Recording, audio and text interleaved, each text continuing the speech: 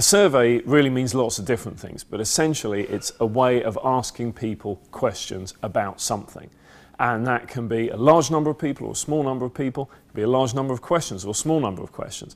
It can be on any subject, but it's a way of getting information from people. Surveys are used for a whole host of different reasons, sometimes to find out what people think, sometimes to confirm what people know, to gather information about their opinions, their views, their experiences, but also facts about them. And so it can be asking people their thoughts, asking people their opinions, or asking people their experience, and or simply about them, their height, their age, their shoe size, all these different things, all the way up to what they think about the government or a particular issue, how much money they spend, where they shop. A whole host of different things are possible. In the era of big data, it's sometimes difficult to know when to actually ask a survey and when not to ask a survey. For instance, there's a huge amount of data that companies put out into the public domain that's already available.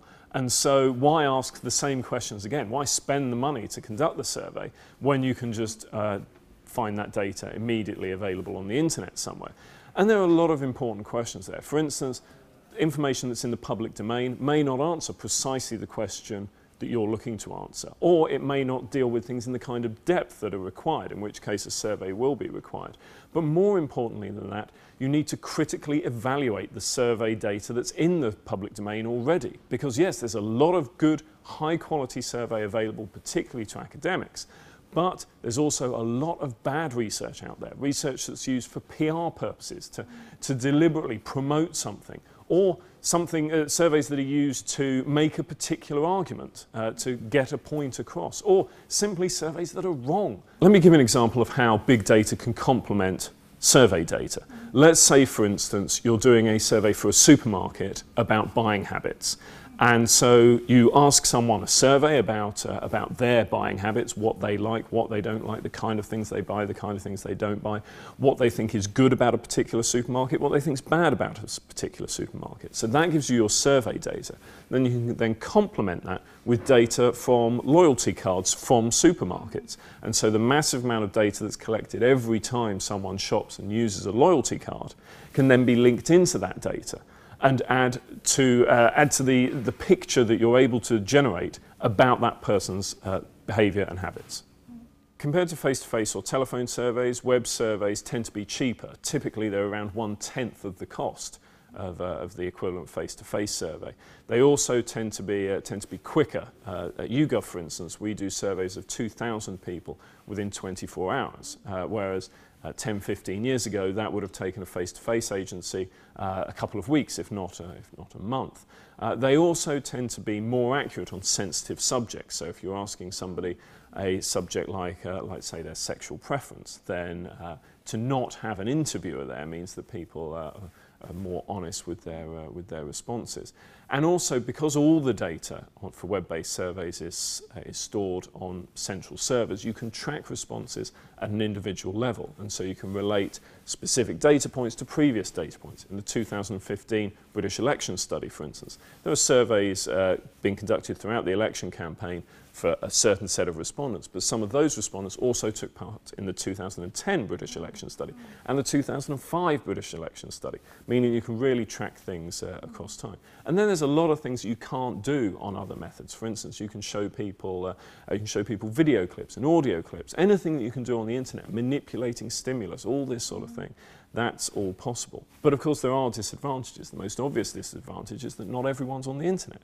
And so there are a group of people who are, shall we say, skeptical towards new technology and new ideas, and so you're not factoring that into your survey, and so that's problematic. And also there are difficulties with the fact that you're contacting people via a panel in many cases. In other words, you've recruited people previously to take part in a survey, and now you're contacting them again and again. And does that change their behaviour? So these are all important questions that people have to address.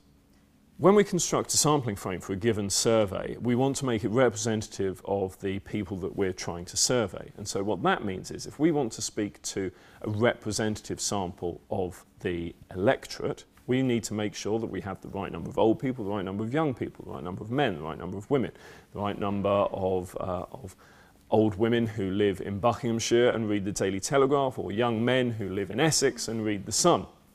In order to do that, YouGov has a panel of 500,000 people who it's recruited to take part in surveys.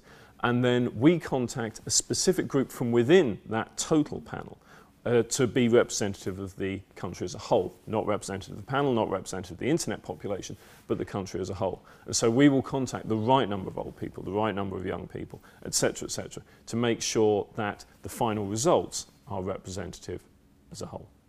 The most common mistake that people do, that I find when they're using software like Qualtrics or SurveyMonkey, is to do with the sample. And so the sample is not representative. They will send an email out to their friends and family, or they'll put an invite on Facebook and get people to go on, but it won't be representative. They'll end up speaking to just a group of students or a group of people like them. And yes, if you only want to speak to people at a university, then that may be possible. But if you're wanting a nationally representative survey and nationally representative data, then you're not going to get that from just contacting your friends, despite the fact that many people think their friends are perfectly normal and all their friends agree, so that's what the nation must think. What I find really exciting about analysing data is the ability to really find out what people think. And so that can be about any particular subject, but to really understand, because often people think, oh, well, all my friends think that, so it must be true. Or I think that, but I'm not sure what other people think. But to actually find out what the nation thinks about a particular subject can be really interesting. And sometimes that can make you really happy, and sometimes that can make you really sad. I remember during the London riots, YouGov conducted a survey asking people what different methods the police should have available to them to use against the people who were rioting in London and other cities in Britain. And around about 80% of people said water cannon, as if that's some sort of garden hose, and that's fine. And a third of people said live ammunition. And I just thought, wow, that's amazing. I mean, it's really disturbing, but it was really, really interesting. And I find stuff like that absolutely fascinating. And it can be everything from that to the fact that the majority of people in this country think it's not appropriate for men to wear red trousers. I find that very interesting too.